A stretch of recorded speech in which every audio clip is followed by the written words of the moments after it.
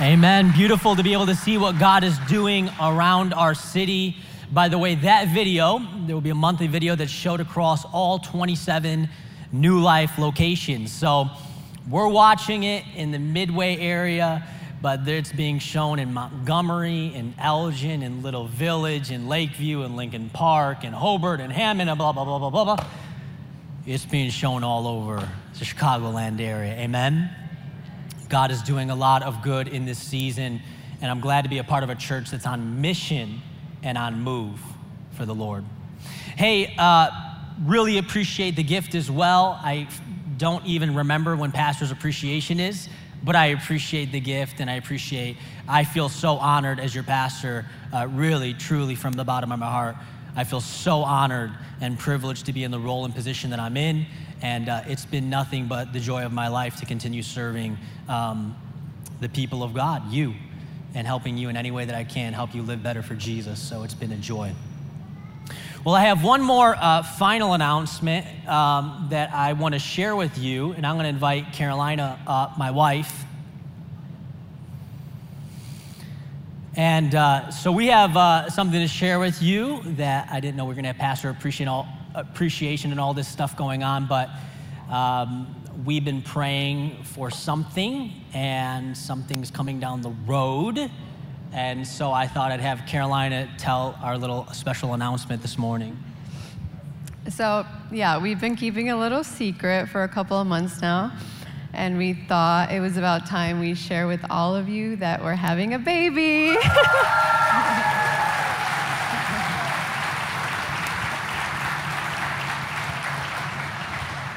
So we're super, super excited. We wanted to share with our church family here and just tell you to pray for me earnestly and deeply. For us, both of us, we need help. Lord, help us. So before we dive into the sermon, we're going to pray this morning that God would speak to us. Lord Jesus, we come before you, and we just thank you for how faithful you are. God, we know that your word is powerful.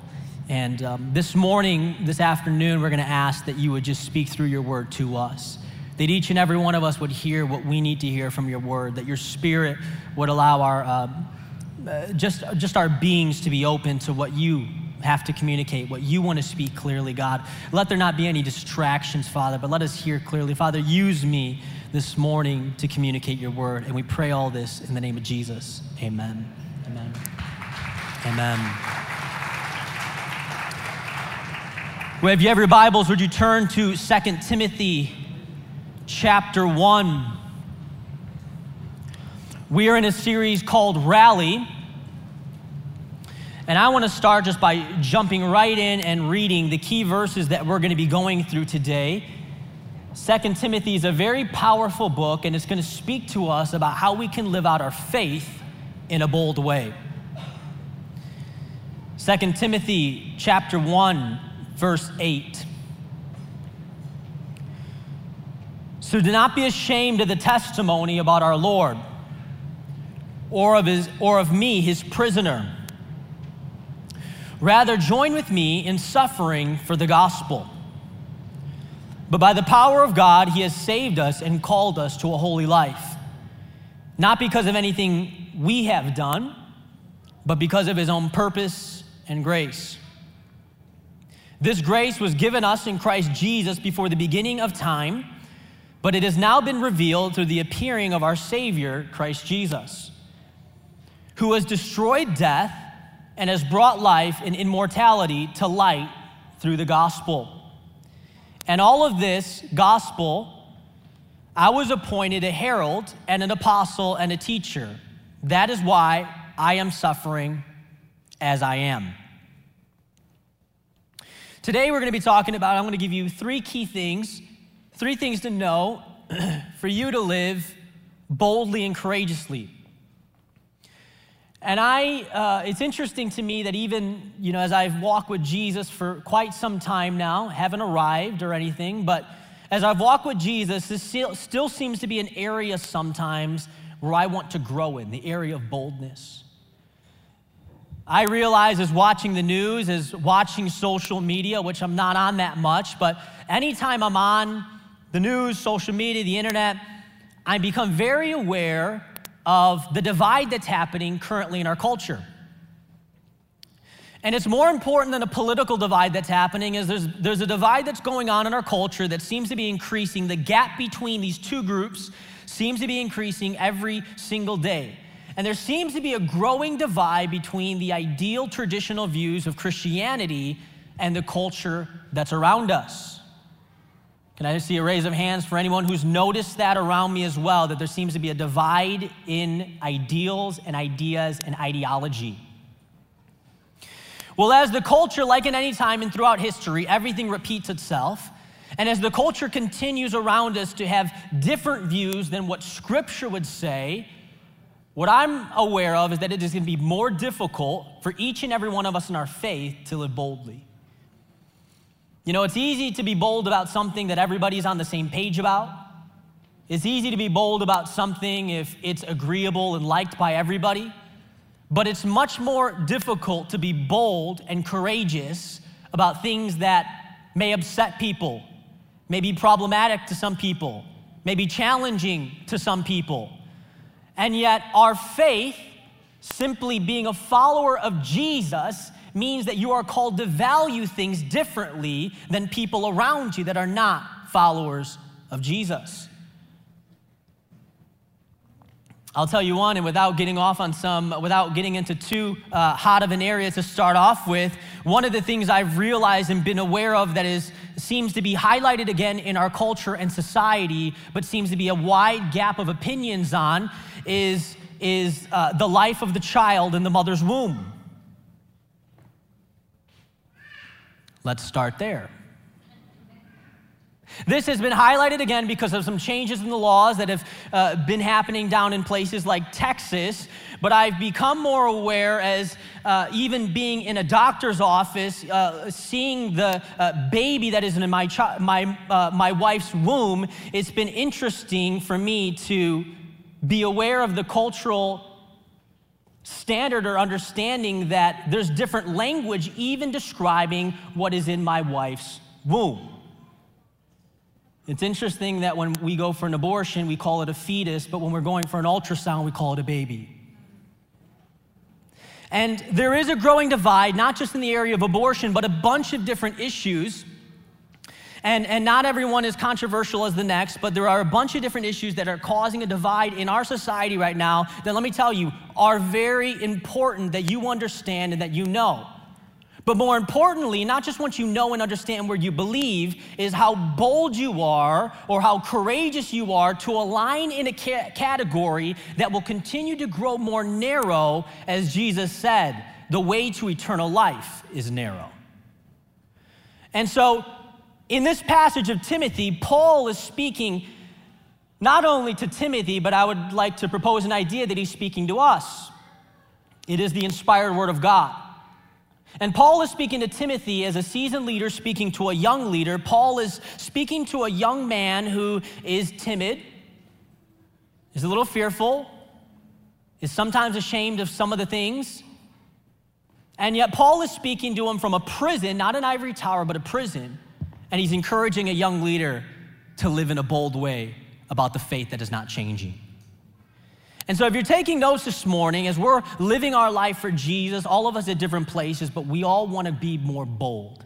I'll tell you this, in my life, I want to make a huge difference for Jesus. I want to make an impact for the kingdom. James says, my life is but a mist. It will be here one moment and gone in the next. And I know that it makes a difference of how bold I live for my faith or how timid I live for my faith will be in direct proportion to how great of an impact I make will be directly correlated to how bold I am in my faith.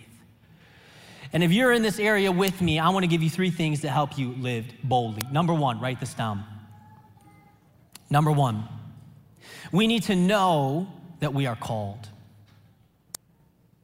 This is essential to living a bold life. We need to know that we are called. Paul says, so do not be ashamed of the testimony about our Lord or of me, his prisoner. Rather, join with me in suffering for the gospel by the power of God. He has saved us and called us to a holy life. In this time that Paul was living in, most likely was around AD 66. We talked about the context last week, so I won't go too far into it, but let me tell you, Christianity is not this massive, number one, huge, big religious group of the day. It's a very small religious group. It's growing. The followers are passionate, but it's looked at by society as a cult with radically different opinions.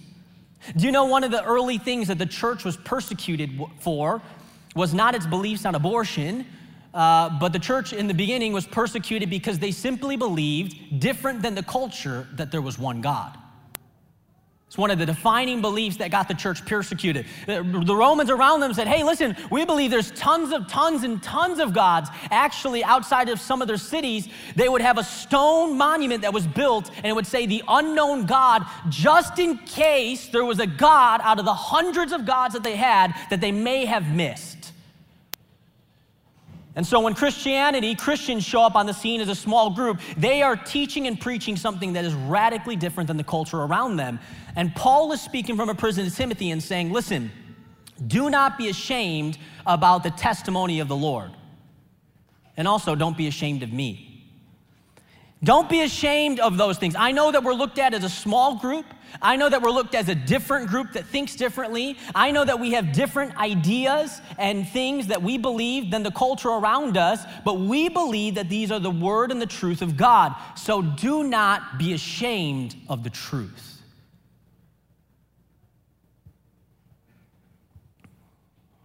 Instead of being ashamed, he says, join with me in suffering for the gospel by the power of God.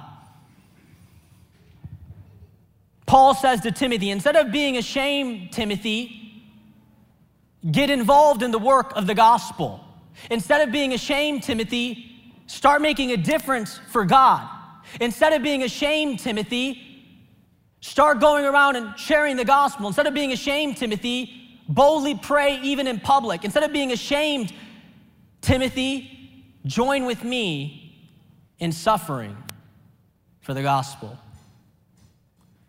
I'll tell you what, I, as a follower of Jesus, and I know many in this room have experienced and maybe even had the cost of discipleship has cost you more, but being a follower of Jesus costs you something.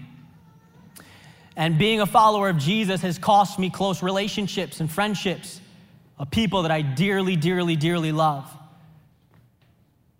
I'll never forget a good friend of mine that I was really knew this friend for a long time, and he had kind of wandered away from the faith and was living in a way that was not in alignment with the Bible.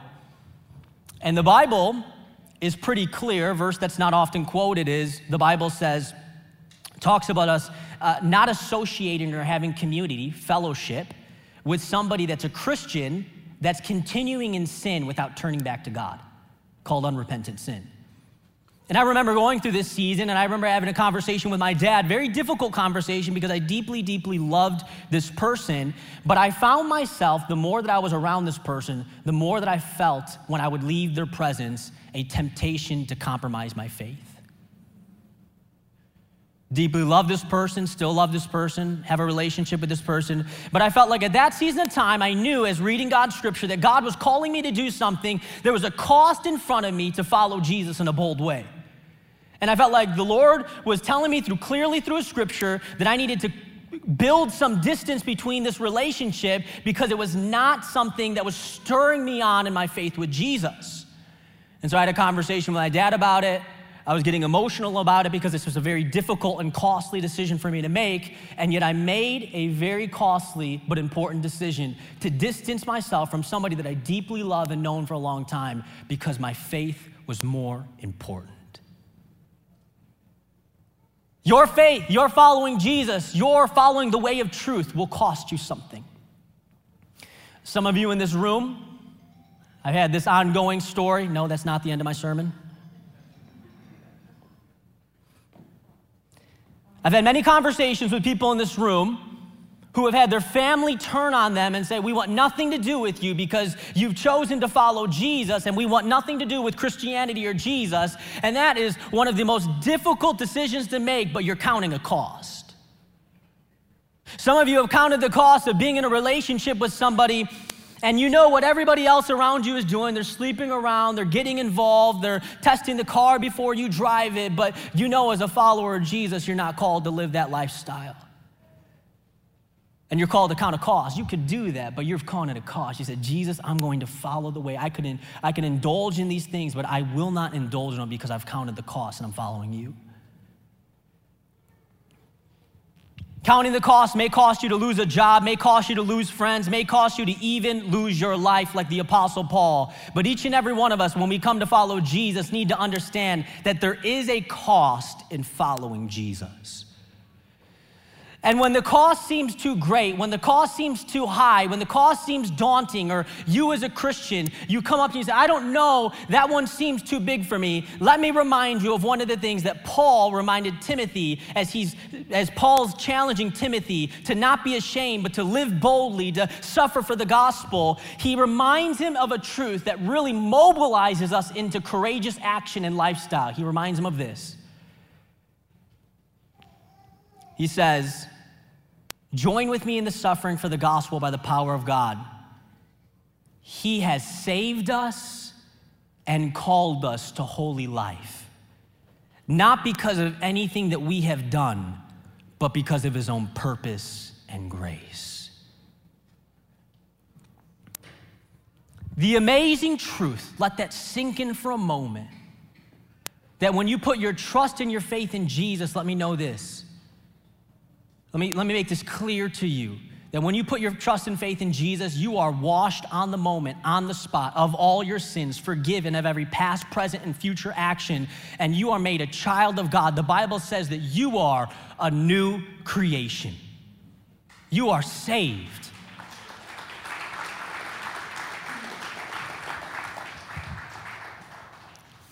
Saved from having to pay the penalty of the price for any sin that you or I have ever committed, to cross into the pearly gates of heaven. Let me tell you how many sins you can commit. 0.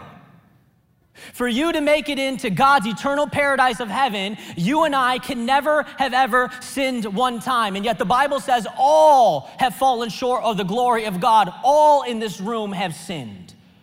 And the sins that you've committed may be different than the person that's sitting to your right or to your left, but each and every one of us has a stain and a list against us of sins that we've committed against a holy, righteous, and pure God.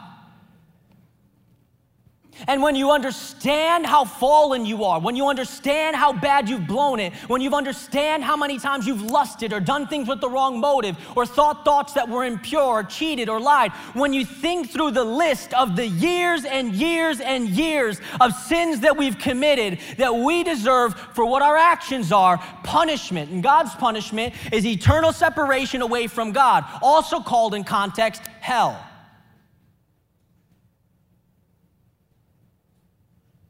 And yet God Almighty himself, because he so loved the world, sent his son Jesus from heaven, born of a Virgin Mary, to live a perfect life on our behalf, and at 33 years old was crucified by the Romans. At any moment he could have called down a legion of angels to take him off the cross, but he was on the cross, died at 33, and they thought the story was over.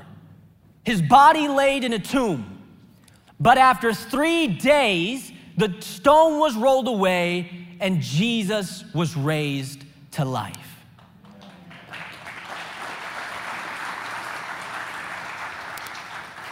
And when you understand that when you put your trust and faith in what Jesus has done 2,000 years ago, that's now revealed to humanity, that we preach on Sunday mornings, that you hear on the radio, that maybe some of you heard from a neighbor who just shared the gospel, the good news of what Jesus has done for you, you understand that Jesus saved us.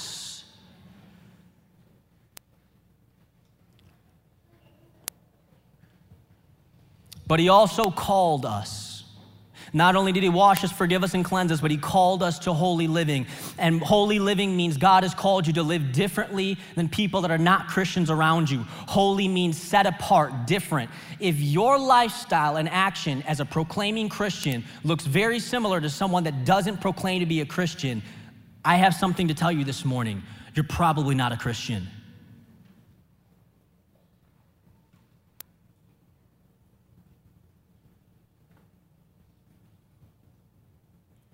You won't be known by your Facebook statement. You won't be known by the thickness of your Bible, but you'll be known by your love and by the fruit of your life.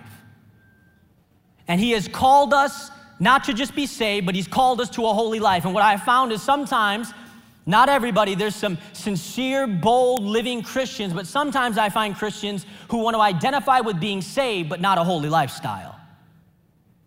They want to be saved and have Jesus as their Savior, but they don't want Jesus as their Lord. I have a good friend of mine who I was sharing the gospel with, a former atheist that over the years moved to an agnostic. And because he was in a relationship with somebody who had a Christian faith, this girl basically said, hey, you need to start meeting with Josiah, or maybe this relationship's not going to go somewhere. So a girl who's serious about her faith and a guy who's not. And I've known this guy for a long, long, long time, got a real good relationship with him. So I start meeting with him and talking about Jesus. Coffee shop, Starbucks, talking, chit-chatting a little bit about Jesus. And a few weeks go by, we had something go on. A few weeks go by, and he reaches out, and I said, hey, are we going to meet again? And he says, no, I don't think we need to meet anymore. And I go, well, why? I mean, we weren't finished going through our study. And he said, well, I don't think we need to meet anymore because I believe that Jesus is who you say he is and who he says he is. I almost had a heart attack. I was like, what? So then I wanted to clarify. I'm like, wait a minute. You're saying that you believe that Jesus is God? That's who he said he is. You believe that Jesus is God? Not a good teacher, but God? He's like, yep. I'm like, so you want to make a decision to follow Jesus? And he says, I believe that Jesus is who he says he is, but I'll tell you this. He said, I'm not yet willing to give up my lifestyle to follow Jesus.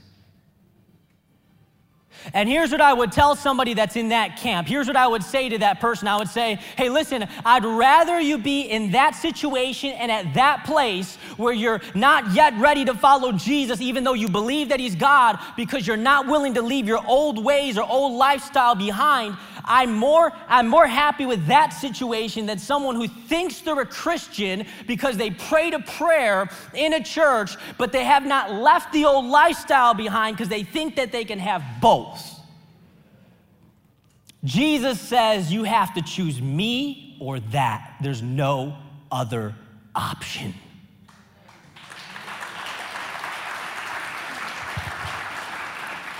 And if there's something in your life, I know I'm preaching hard this morning, but just stick with me. If there's something in your life that is more precious to you, that is in the way, that's a barrier to you following Jesus or living a holy lifestyle, and if you're not a Christian, can I tell you what that is? That is called an idol. That is something that's become your God, so you won't give that up to follow the one true God. And each and every one of us wrestle with different idols in our lives, things that even as Christians try to come in and creep and take the place of Jesus in our life. But God has called you to holy living. God has called you to be a Christian who's saved and washed and cleansed by him, but a Christian who also lives out a different lifestyle than everybody else that's not a Christian. And it's reassuring to know that it's not because of anything that I've done. I will not show up before Jesus one day and say, Jesus, it's because I went to the food pantry that I get in, right? Jesus, it was because of all that money that I gave so faithfully to you. I could have made so many more investments. I could have did this. I could have did that. Jesus, is that what God? It's not that. Jesus, was it the fact that I was a pastor? I went here, I studied the Bible for years and years and years, learned and took theology, talked deep things, prayed, led prayer meetings. Is it that, Jesus? Does that get me in? Is it the times that I've taken care of the poor, the homeless, the widows? What is it all of that? And Jesus says, listen, all of that is like filthy rags to me. That's what Psalm says. All of that is like filthy rags. All of that stuff is not good enough, in other words. Our actions do not make us right with God. It is trusting in the work that Jesus has done on the cross on our behalf. And we simply put our faith and trust in what Jesus has already done, that in a moment wipes us clean of our sins, realizing that we could never earn our right standing with God, but only Jesus can make the way.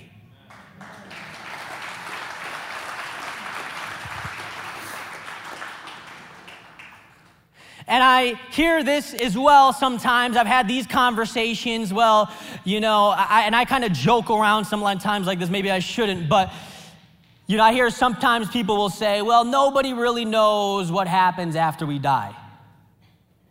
Anybody ever heard that? Well, I know you believe what you believe and I believe what I believe, but no one really knows what happens after we die. We just kind of all got to figure it out. Can I tell you, that thought is not in alignment with the Bible. What the Bible has to say speaks specifically to this. Listen to how Paul identifies and speaks more specifically to the grace that we have in Jesus. This grace was given us in Christ Jesus before the beginning of time. But it has now been revealed through the appearing of our Savior. The gospel, his grace, when Jesus came down, has been revealed. Listen to the next verse. Jesus Christ, who has destroyed death and has brought life and immortality to light through the gospel. When somebody tells you as a Christian, as bold as this may be to say, I will say it. When somebody tells you nobody knows what is going to happen after you die, I would flat out say, according to the Bible, that is wrong. Because according to the Bible, we do know what's going to happen after we die. If you're a Christian, it's very clearly defined that you will go to be with Jesus Christ. And you will go to be with heaven. And that he's preparing a place for you. And eventually we will have a new body. And there will be even streets of gold. There's actually depictions of what heaven will be like in the book of Revelation. And so Jesus, what this verse means is that Jesus has revealed to us what eternity will be like and the full truth of eternal life. And this is something that Paul is speaking to Timothy to be bold about. Think about this. Paul is in prison, about to die for believing and following Jesus. And he's speaking to young Timothy, and he's saying, hey, Timothy, Jesus has conquered death. And Jesus has also explained to you what happens after you die. So you can be bold and courageous because we know exactly what happens after death. In other words, what Paul's saying to Timothy, he's saying, listen, Timothy, death no longer has its sting. When you die, you go to be in paradise. They don't rob anything from you when they take your life. They're giving you what is coming to you already in Christ. For the Christian to die, Paul often quotes this earlier. I believe in Philippians he says, he's like, listen, I want to be in heaven. That's where I want to be. But if I'm here on earth, and he actually says that's far better, if I'm here on earth, then I want to live on mission for Jesus because that's what my life is all about. Listen, when death is no longer something that we should be afraid of, we can live in a bold and courageous way. If death is something that it leads us to even a greater destination, it's not something that we should be afraid of. I tell people, I'm not afraid to die. Now, I don't want to die a really painful death. I don't want to suffer a long time or anything like that. But as a Christian, you shouldn't be afraid of death. If you have a right understanding of Scripture and your final moments are coming, there should be almost this is a moment that is going to change my life. This is what I'm excited for. I get to finally be more alive than I've ever been alive before. Paul continues on and says this. He says, yet this is no cause for shame because I know whom I have believed and am convinced that he is able to guard what I have entrusted to him until that day. Paul is pretty clearly saying that, and write this down, number 2, that to live a bold life, you need to know who you believe in. To live a bold and courageous life for Jesus, you need to be sure of the Jesus that you're putting your faith into. And this context of this verse is saying that you need to know Jesus in a very personal and practical and real way. This is not just know facts about Jesus. This is not just know information and quote things about Jesus' life that he lived, but do you know Jesus in a personal and intimate way? Paul says, I know, he's convinced, I know whom I have believed in. And he says, I am convinced, I know who Jesus is, and I'm convinced that that Jesus is able to guard what I've entrusted in him until that day. There are different things in our life that we can't, circumstances that we cannot control, things that we don't have power over, things that we can't change. There are going to be situations and circumstances that we did not expect to happen in our life. But no matter what season you or I go through, let me tell you this, you can be convinced of this, that Jesus always has the power and that Jesus is always in control.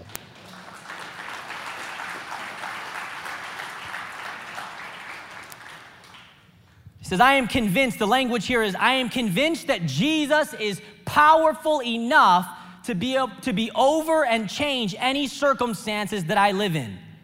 I am convinced that he's able to guard my life, my safety, my well-being. There's something about being convinced in Jesus, not just in your personal relationship with knowing who he is and knowing his heart, but also being convinced by the promises of God in his word.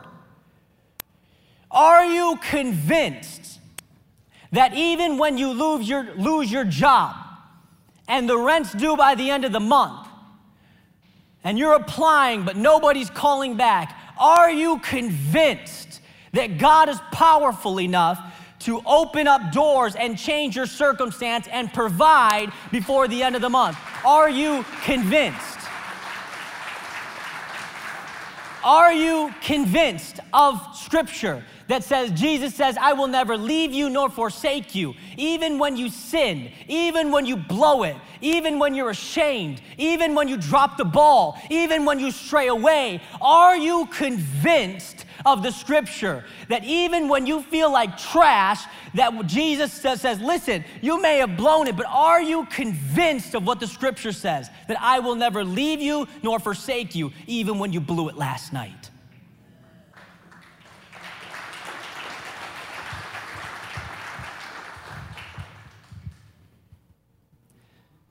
This is one of the things that defines our boldness. Paul knew this, that no matter what happened to him, there was nothing that could take him away from the love of God. There was nothing that could separate Paul from the love of Jesus. Hey, listen, we can be separated from our loved ones. I've been in enough funerals to know that there's people that I love that I wish I had more time with, but their time is gone and they've moved on.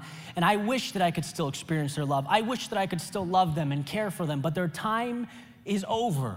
I've been separated from them for a season of time. Many Christians that I care for and love, I've been separated from them, but I don't grieve without hope. One day I will be able to see them again in paradise. But let me tell you this, you can be separated from even the person in your life that you would never expect them to go in the next few years. You can have them taken, distant, they can betray you, backstab you. Let me tell you this, you can be separated from their love, but you can never be separated from the love of Christ. And Romans 8:35-39 says this, who shall separate us from the love of Christ? Shall tribulation or distress, persecution or famine, nakedness or peril or sword, just as it is written, for thy sake we are being put to death all day long. We were considered as sheep to be slaughtered. But in all these things we overwhelmingly conquer through him who loved us. For I am convinced, listen to this is Paul writing in Romans. Listen to how convinced Paul is of the love of Jesus. This is where his boldness comes from. He's convinced so much, so deeply of the love of Jesus that will never be detached or taken from him.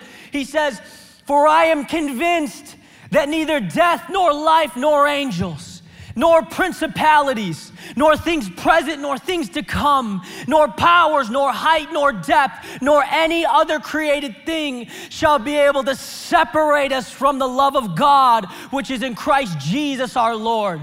See, Paul was convinced even in a jail cell that there was nothing that could disconnect him, take him away, pull him from this love of Jesus, that even death would just lead him to a closer relationship with Jesus. There was no power, no angels, no principalities. that could pull Paul away or put him in a situation where he couldn't experience the love of Jesus. He knew Jesus in a close way, and it propelled him to be a bold, bold man of faith. He says, to that day, he's thinking forward to the day that every Christian will stand before what they call the bema seat of judgment. He will stand before, listen to 2 Timothy 4:8. In the future, there is laid up for me, this is Paul, there is laid up for me the crown of righteousness, which the Lord, the righteous judge, will award to me on that day. And not only me, but also to all who have loved his appearing. Paul's in a jail cell saying, listen,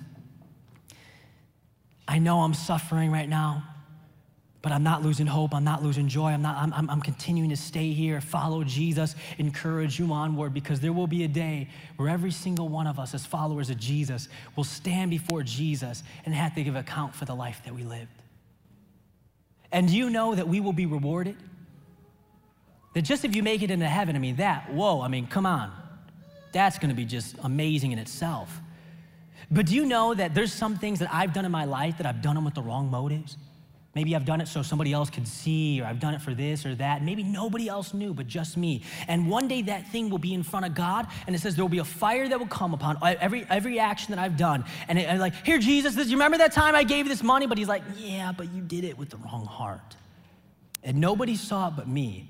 And it says this fire will go, and that will be gone. Well, Jesus, you remember this when I did this with this person, I gave that, you remember, is that good? Is that? And Jesus is like, let's see, the fire either stands or doesn't. And every single one of us, the actions, the good actions of all of our life, this is not about making it into heaven or hell. This is you as a Christian. You will have things that you put before God. You say, hey, these are my actions. These are the years of my life. These are my best moments, my Jesus, and each and every one of us will be rewarded different based upon the way that we lived our life. So let me say to the single person that's wrestling with their purity right now, saying, man, I really want to get it on with this person. Man, I got a lot of emotions and testosterone and things going on in my body. Let me tell you this, you're asking yourself, is it worth it? Well, one day you'll stand before Jesus, and that purity will be put before Jesus, that moment, this season, that relationship. And Jesus will say, well, how'd you do with that? And if you held it, you kept walking, you walk with Jesus, that will be something that you will be rewarded for one day. Is it worth it? Absolutely. Absolutely. You're looking at a situation right now in your workplace, you're saying, everybody else, I'm gonna lose my job if I don't lie because that's what my boss is asking me, and I really need this job, it's really difficult, I don't wanna lose this, and so you're debating about being truthful or not, but nobody else will know, but Jesus will. And one day, if you choose to make the right decision in that situation, say, I'll lose my job, you may have lost something in this age, but you gained something in the next.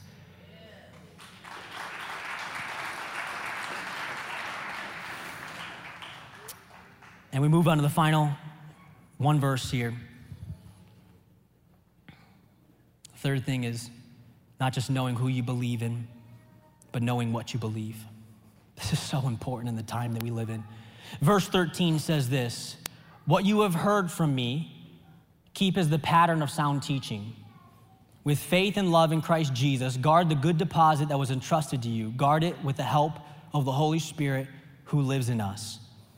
When it says keep the pattern, it's talking about scripture. It's talking about keeping truth, keep the pattern of truth. This word pattern or standard in other translations, it's the idea of a writer's outline. I want you to think of a coloring book.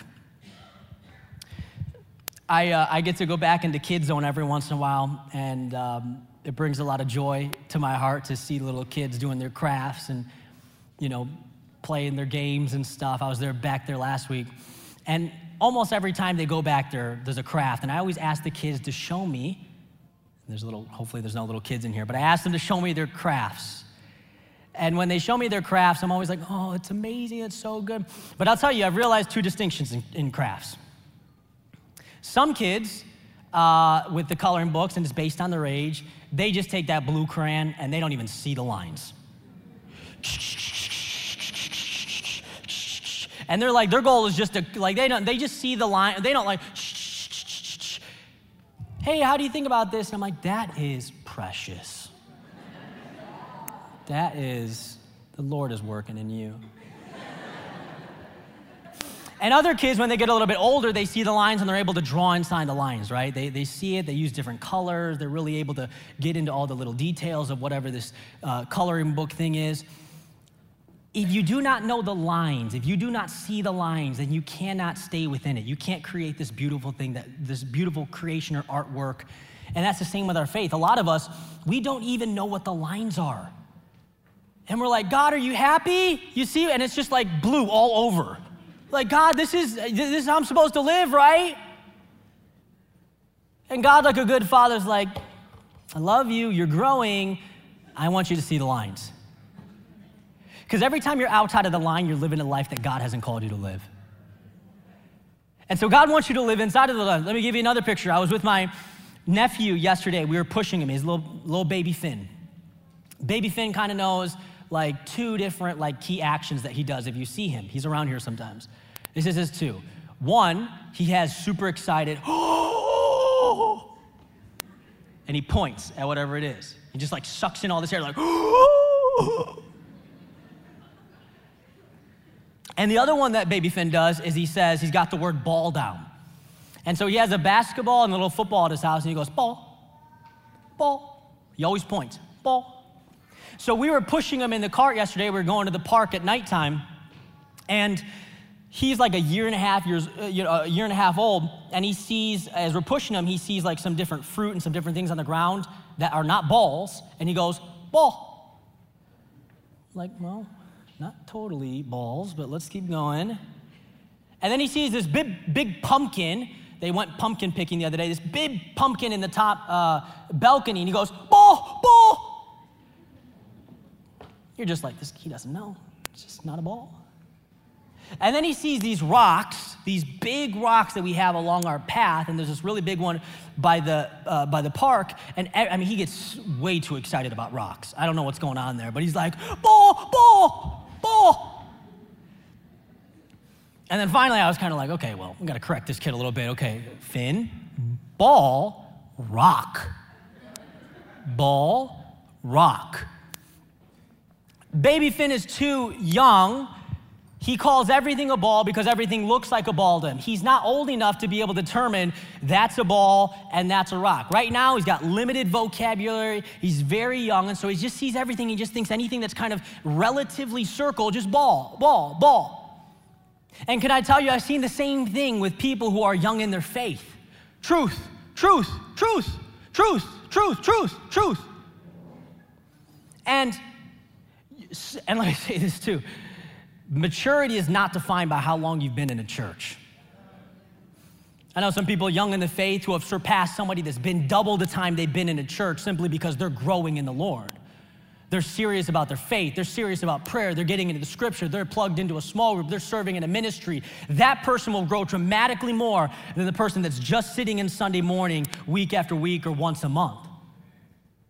And so sometimes I see Christians who, they're just young. I get it. There's nothing against it. The Bible says it's like infants, and you come to Christ and you're young and you just don't know what the truth is. And so everything that kind of looks like the truth, you're like, that sounds like truth. Well, that's kind of truth. Well, that like truth. But if you don't know the truth and you're just pointing and picking things that look like the truth, you will be led astray. And there comes a point in your faith where you need to go beyond truth, truth, truth, ball, ball, ball. There comes a point where you need to grow up enough in your faith and have people around you that care enough about you that even as you're growing, they can say, no, that's a ball and that's a rock. That's truth and that's a lie. So they can steer you because these things change the trajectory of your life. And if you're not at a point yet where you know, and listen, let me tell you, I've been reading the Bible for probably 20 plus years now, and I still don't understand everything in the Bible. There's still things I'm trying to wrap my mind around, and I've done deep, deep studies. There's still things I don't grasp yet, but there's people around me that I've learned enough. And let me tell you this, when you know enough truth in Scripture, you can easily determine what the lies are. I see some things floating around in our culture, and it's like, how is that believed by people that are proclaiming to be Christians? But it's because they don't know Scripture. It's being floated. It's like, yeah, that sounds good. And the enemy is so crafty. He's creating something that's like 90% truth, but that 10% lie to lead you astray. And Paul is saying, listen, you need to know the pattern, the outline of sound teaching with faith and love. And so I spoke to the young believer. Let me finish with this as I speak to the more mature believer who's been around for a while, believer who's studied theology, believer who's memorized scripture, believer who's studied deeper things in scripture. Let me say this to you. Paul gives us clear guidance here that as we keep the pattern of sound teaching, we do that with two different attitudes. We do that with both faith and we do that with both love. Faith is that we trust in the scriptures. Faith is that we trust and hold to what we live out in. But very importantly is love as well. Sometimes the reason that somebody won't ask a question in a small group or a question that they think they just don't know, but they really know the answer to, sometimes the reason they won't ask it is because last time the reason they asked, they got shot down by the person that knows way more. Are you stupid? You don't know that? Come on, you didn't know that Jesus was 3 days?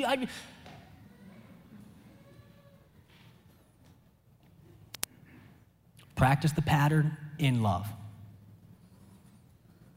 How could you not know that you've been... What is that doing for anybody? What is that doing for anybody?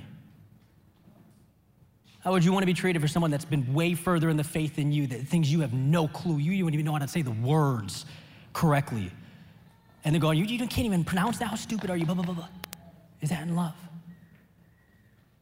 You and I are called to walk alongside another with love as we instruct and teach and push one another to be more and more and more like Jesus, so that each and every one of us, not just one, not the strongest, not this, but each and every one of us can determine what's the difference between a lie and the truth, even when one is almost 100% a truth.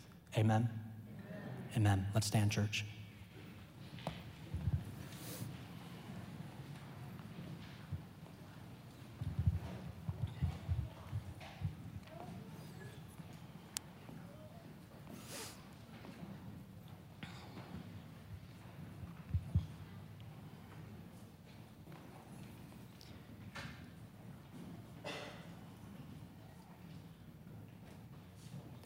God has called you, young man, young woman.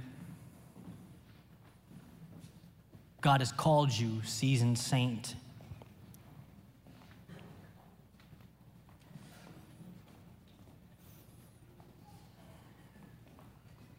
There are days ahead of us where there will be a great sifting like there has been this past year.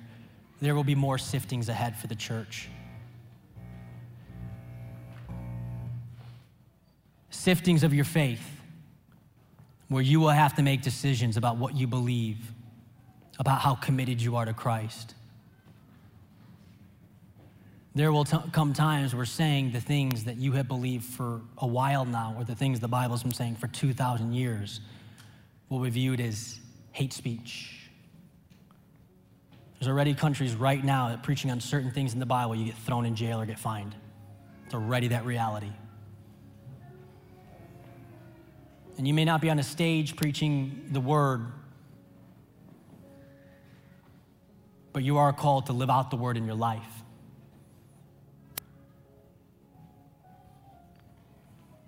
Some of you working, most of you working totally 100%.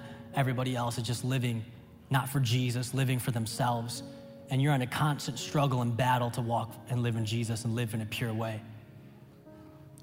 And I want to encourage you, in the power that God's given you, not in your own strength, but in the power that God's given you, to live out and be courageous and bold about Jesus. Be courageous and bold about the gospel. Be courageous and bold. That doesn't mean obnoxious. That doesn't mean the person that's just trying to start fights and problems. The Bible has a lot to say about that too. But in a loving way, that you're bold and courageous, that you stand firmly on what you believe. That you know what you believe, you know why you believe it, and you stand firmly on it. You say, this is where I'm standing, because I believe that this is the truth.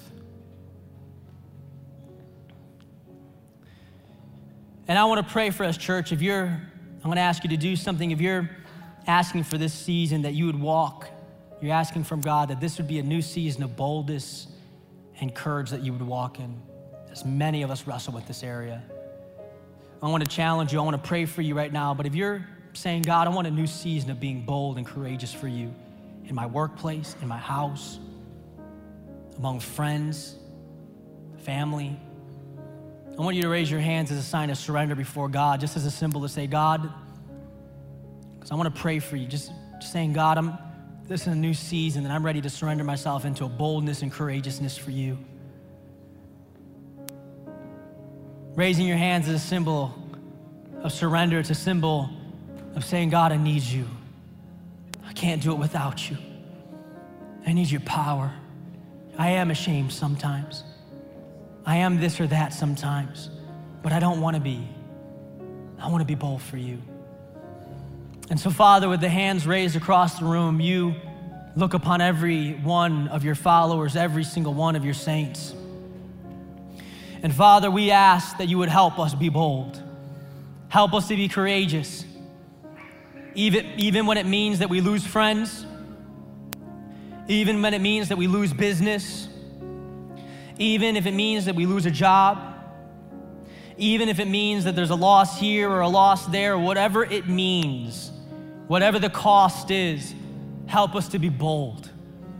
Help us to be courageous for you. God, as we grow in our boldness and courageousness, Father, would you help us to grow just as much in our love?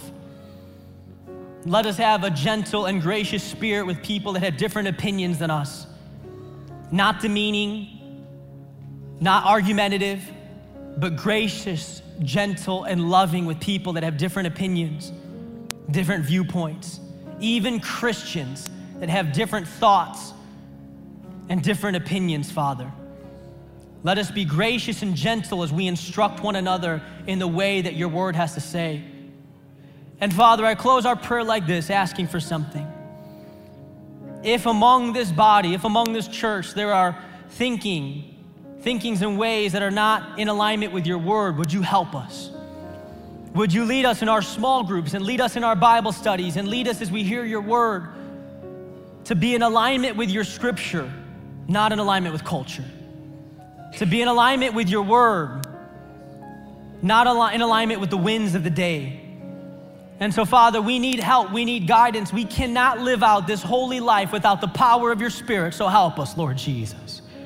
We are so dependent to live in a way where we love our spouse in the right way, where we walk in purity, where we walk in integrity of mind and speech. We are so dependent upon your Spirit. Without you, we crumble into ourselves. But that's why you said you'd never leave us nor forsake us. We want to live boldly for you, Jesus, and we know that we cannot do that without you. So help us in our weakness. Help us when we're ashamed. In the loving way that only you can as a father, prompt us into a deeper relationship with you. And Lord Jesus, we pray all this in the name of Jesus. Amen, amen. Hey, let's sing a song. Let's worship Christ before we leave.